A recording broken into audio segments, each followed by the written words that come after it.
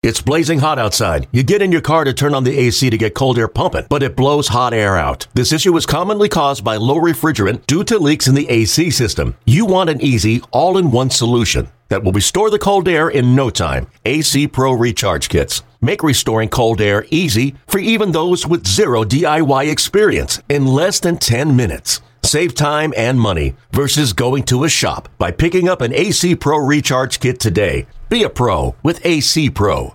eBay Motors is here for the ride. Remember when you first saw the potential?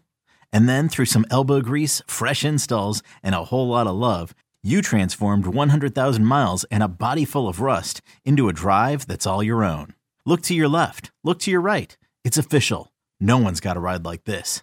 There's nothing else that sounds like, feels like, or looks like the set of wheels in your garage.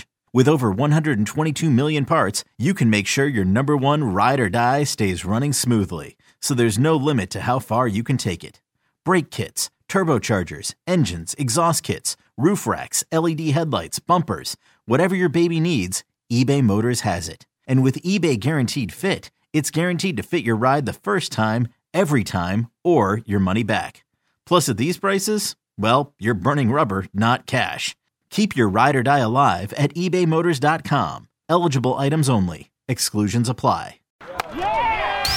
Welcome to the Bret Boone Podcast. Explore the mind of MLB All-Star, Silver Slugger, and Gold Glove winner, Bret Boone, as he sits down with his friends from the world of professional sports. Now up to bat, Bret Boone. Welcome to the Boone Podcast. I'm Bret Boone, and today on the program, I'm joined by the former owner of the Houston Rockets and Sacramento Kings. Currently is one of the minority owners of the Stanley Cup champion Las Vegas Golden Knights. Ladies and gentlemen, welcome Gavin Maloof. Gavin, thanks for coming on the program. My pleasure. I really followed you, Bret. Great player. Well, thank you. And hey, congrats on the Stanley Cup. I know you were busy with that recently. Pretty awesome. When do you get your ring? That's what I want to know. That's a good question, but I think normally they hand out the rings the first game of the upcoming season, the regular season game. So I think we probably get the rings right around then. Very cool, very cool. And yeah, it's pretty awesome winning a championship at the highest level. All right. I've had a ton of players, football, basketball, baseball, general managers, presidents, actors, Hollywood guys, journalists. Never had an owner on. So this is going to be interesting for me. I played for a lot of owners, but I've never interviewed one. So I'm looking forward to this. Let's talk about the family a little bit. My family, obviously a baseball family. It was kind of what my dad used to, kind of tease and say, oh, it's the family business. The Maloof family business is owning teams, distributorships. You own the iconic Palms Hotel in Las Vegas, where we're going to get to a little bit later. That's my kind of when I was young and I watched The Real World, you kind of put it on the map. Talk to me about that and the family dynamic. Was it the family business? Is that where you kind of were born into, like me, baseball? Well, we were Coors distributors for 75 years in New Mexico. That's how we really started. Then we got into liquor, and we had Jack Daniels, Bacardi, Robert Mondavi. We had wine. So that was our core business. And then we always wanted to be in Las Vegas, and we built the Palms. And we actually had the Fiesta Casino before the Palms. That was in North Las Vegas. That was the first casino ever, North Las Vegas. We sold that, built the Palms, and it was a smash hit. And then we got into sports. My father owned the Rockets in 1978. Unfortunately, he passed away in 1980. I became the youngest owner ever in professional sports at 24. And so now I'm a little older, but we own the Rockets. We sold that when my dad died, and then the Kings for probably 15 years, and now the Knights. And just finally, we after everything I've been through and all the teams and playoffs that we've been accustomed to, my family, we finally got a ring. Pretty awesome. You mentioned your father bought the Rockets. He passed away shortly thereafter. You took the reins, 24 years old. I couldn't imagine what would that be like, going to the owners' meetings and sitting in that room, and here comes this 24-year-old. How big of a challenge was that for you? And sitting there with the other owners, probably of your dad's age, and they're looking at this kid going, "Wait a minute, did they take you seriously?" Well, I think they did. I don't know. I mean, I never asked them, but I can recall one story. We played the Lakers in the best 2 out of 3 miniseries, and in the playoffs, and we had the Rockets were 40-42 going into the playoffs, so we had a losing record, and we beat I was in Los Angeles. It was the best 2 out of 3. It was tied up 1-1. I was in Los Angeles. We win the game. I run down to the court. The security guard stops me. She says, "Hey, where are you going?" I said, "Where am I going? I got to get to the locker room to congratulate my players." She said, "Well, I can't let you back there." I said, "What?" I said, "Well, what do you mean you can't let me back?" I said, "I'm the owner." She says, "Yeah, and I'm the president. Get out of here." Right.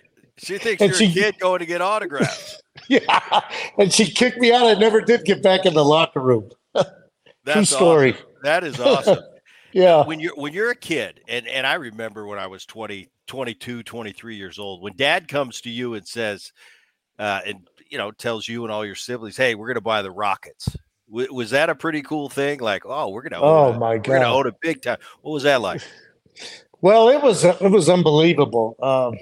I was going to school at Trinity back then in San Antonio, so we had some Texas connections, and I really loved it. But back then, Brett, it wasn't like it is today. It was, we played the Boston Celtics in 1980 for the finals with the losing record, and it was on tape delayed. Right. I don't know if you remember. You wouldn't remember. No, I remember. I remember well. 80. Okay. I was born in '69, so yeah. Oh, okay. So it was on.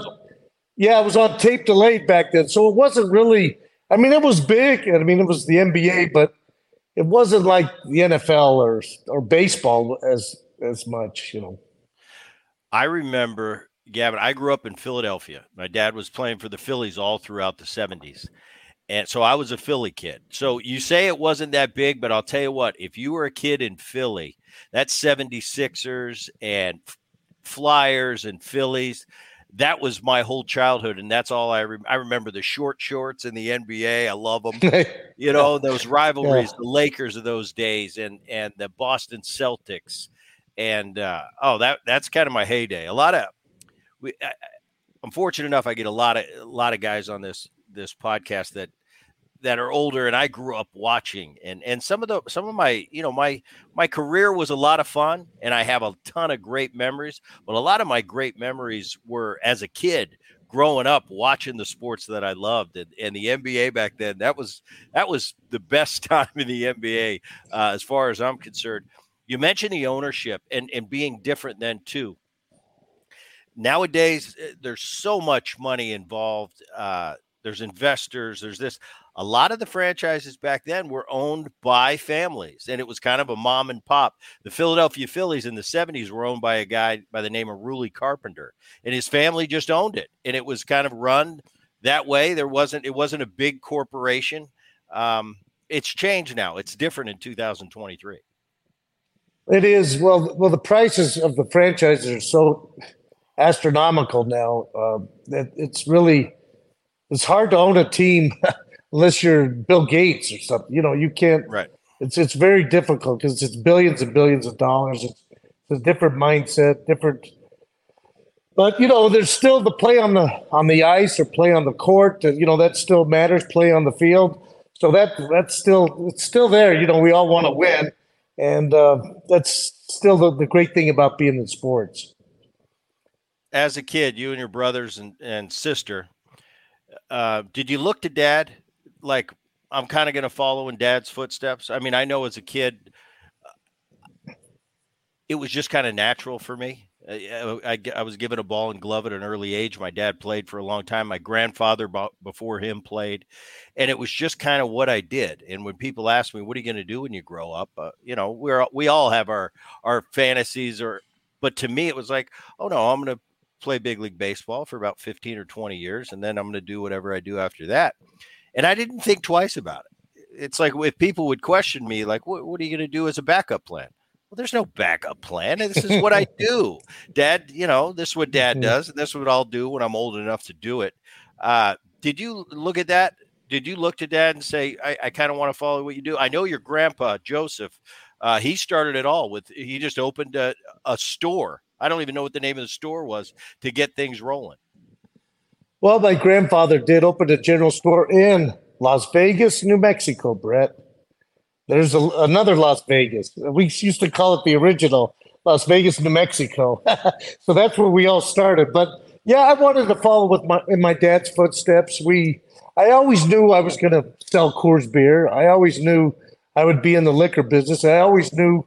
Well, once we got into sports, and then we sold. Unfortunately, when my dad died, we wanted to get back in. There was something missing in our life, and now, thank God, we got back in with the Golden Knights, and we're a minority owner, but we got a championship. It was so great for us because we've been chasing that championship for 44 years. I mean, we did have a championship in the WNBA with the Sacramento Monarchs. We had a championship there, and that was great. I'm not downplaying that, but it's still not the Big Four. So this was incredible to get a Stanley Cup. You sold the franchise, Houston Rockets, and later on you buy the Sacramento Kings. Now I played for some owners. I played for Marge Schott in Cincinnati, that was different. She was hands-on. She was on the field every day. She had her dogs running around, Shotzi 02. She was at every game sitting in the front row. I played for the Atlanta Braves where Ted Turner was the owner. He didn't come around much. You'd see him time to time in his seats watching the game. And then I played for an owner in Seattle. It was Japanese owned. He's since passed away. He never showed up to one game from the day he bought the franchise to the day he passed away. Never showed up, never heard from him or anything. What kind of owner were you in the Sacramento Kings days? Oh, we were hands-on. I mean, we were hands-on, but we still knew our limits. We knew that maybe we thought we knew basketball, but we really didn't. We left it all to the GM. And I think that's what a lot of owners make that mistake. They think they know more than they do. But I think you have to trust your GM and your player personnel people to make the right decisions. If they don't make the right decisions, you get someone else. But you can't meddle in the player decisions, which we had our opinions, but we really left it up to the GM. But we were hands-on. We were around. We were every game, not every game, but most all the games. And so it was great. Did you have a relationship with the players? Like you come to town, Gavin, what's going on? Oh, of course. Yeah. That was the toughest part of sports, owning a sports team, was trading the players, because we had Mike Bibby and Chris Webber and Vlade and Peja. It was all one big family. And so anytime you had to trade one of them for whatever reason, it was difficult. But we had that cohesive bond. That's why we took the Lakers to 7 games, and we should have beat them. But that still irks me. But we had a great team with Vlade and Chris Webber and Stojakovic, and so. But it was great. It was a great time, and now I'm having a great time with the Golden Knights. And hockey's a little different. I don't profess to know hockey. Right. And I don't prefer, but we have a great general manager, and Bill Foley's done a hell of a job. And they do know. Our GM knows, and player personnel, they know what's going on. This episode is brought to you by Progressive Insurance. Whether you love true crime or comedy, celebrity interviews or news, you call the shots on what's in your podcast queue. And guess what? Now you can call them on your auto insurance too, with the Name Your Price tool from Progressive. It works just the way it sounds. You tell Progressive how much you want to pay for car insurance, and they'll show you coverage options that fit your budget. Get your quote today at Progressive.com to join the over 28 million drivers who trust Progressive. Progressive Casualty Insurance Company and Affiliates. Price and coverage match limited by state law. Biggest challenges of owning a franchise. You mentioned, you don't want to get too hands-on. You want to let guys do their job. You hired that general manager to do that job. You hired that head coach to do his job. Do you find it to be challenging sometimes where you kind of want to interject your opinion, or you think, well, wait a minute, I'm kind of getting emotional about it? Yeah, they used to have a saying in basketball. They said, we got to protect you from yourself. I learned long ago that during the summer league in the NBA, my brother Joe and I saw this player playing, and he looked really good. I mean, really good. So we asked the head of our player personnel, said, how's this so-and-so? Can he play? He says, oh, no, he's garbage. And so then we knew after that. They said, well, I guess we don't really know. We think we know, but you really don't know. You know the obvious. You know a LeBron or Kobe or Vlade or Chris Webber. Some of those are obvious, but there's some that you have to see what their potential is down the road, and that's what I think a good GM does. The fans are a big part of it, and being an owner, you'll listen to it every day. Now, as players, we're going to get critiqued by the fans. We know what we're signing up for. That's a part of the deal. As an owner, a lot of times it seems like, especially talk radio, where fans are, oh, Gavin doesn't care about our team. He just is worried about the ticket sales. How much did you take the fans' interaction and really, I don't know, engage with them and in a way, I mean, you can't appease everybody. It's like a player, when we're getting critiqued by fans, it's like, listen, I'm doing the best job I can. I'm not doing this. I'm not doing that. But as an owner, when you hear those critiques of, oh, they don't care, it's a business, they don't care about us. And I know you and your personality is you did care and you were all about winning. So when you hear fans, how important was it to you to kind of be engaged in some way with the fan base?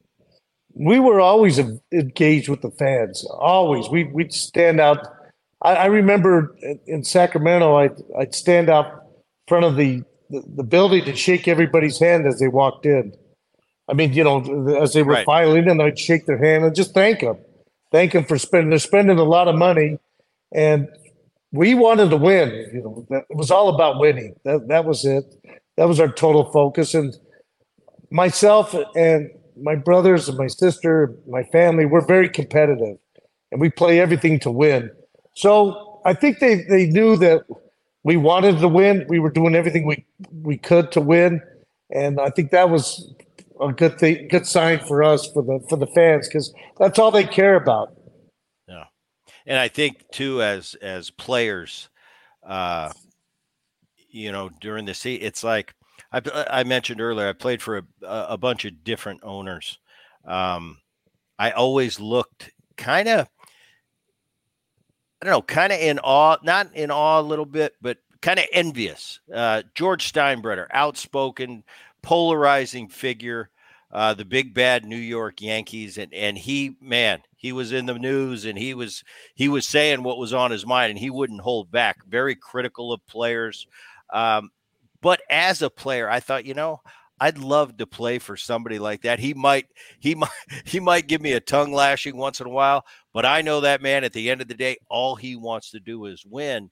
And when you're in that clubhouse and in the baseball arena, 26 guys in that clubhouse, that's all you care about. You don't care about this, that, being politically correct. I could care less. It's just, I know when the big boy upstairs, the owner, he's got my back and he really wants to win. That's the most important thing, because we have such a short window in our career to play and try to play for a championship. When the owner has your back, I'm telling you, there's nothing like that feeling. It is. That's why we all play the game, right? Yeah. That's why you have the players. That's why you have fans. It's all about winning. And it was so great this year to finally win the cup. And I was with my brother Joe down on the ice, and we're hoisting up the Stanley Cup. It needed two of us, by the way. It's pretty heavy. I think Joe pulled his back out too. But it was so great. What a great feeling. And then the parade and everything. And it was just heartwarming that, finally we made it. We finally made it after all these years. We've been in sports. I've been since 24, since I was 20. well, actually 21 before my dad passed away. 21, I was involved in sports. So it's great. And like I said, it's all about winning. That's all there is. It's not about, sure, it's ticket sales and all that. That's all behind the scenes, but it's all about winning. And I think the players, the fans, everybody appreciates it. We do everything we can to win. And it is amazing. You've been in it a long time, and it just goes to show you take for granted sometimes the championships, the teams that win multiple championships. I played for a long time. My second year in the big leagues, I went to the playoffs. We came up a little bit short, but I thought, oh, I'll be here a ton of times and I'll have a chance to win plenty of rings. Then it's over with. And you really have an appreciation for just how hard it is to win the big one, to win the whole thing. Think of the years you've been in it now, and you finally won a ring. So when people, you see guys that win, the Super Bowl, the NBA Finals, the World Series, it's kind of like, oh yeah, they won. That's great, but it's like, do you know how hard it is and how envious we are of players to win it? It's pretty awesome that from 21 to your age now, this was your first championship. So I guess you have a real appreciation for the grind. You're 1,000% right. I say to win a championship, it's impossible. I know it's not impossible, but like you said, just like what we did with the Kings, we were in the Western Conference Finals with the Lakers the one year. And then the next year we think, well, okay, we're going to get back there. We got a great team and we're going to compete again. And Chris Webber goes down with a knee injury. That's it. We're done. And that was the season.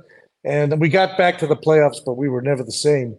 But you're 100% right. It's so difficult to win a championship. It's impossible. Well, look how long it's taken me. Now, if you're the Yankees, you win, 27 or however many they've won. But, that's the only one. But look how many teams go 50, 60, 70, 100 years. Look at the Cubs. How long did it take them to win the championship?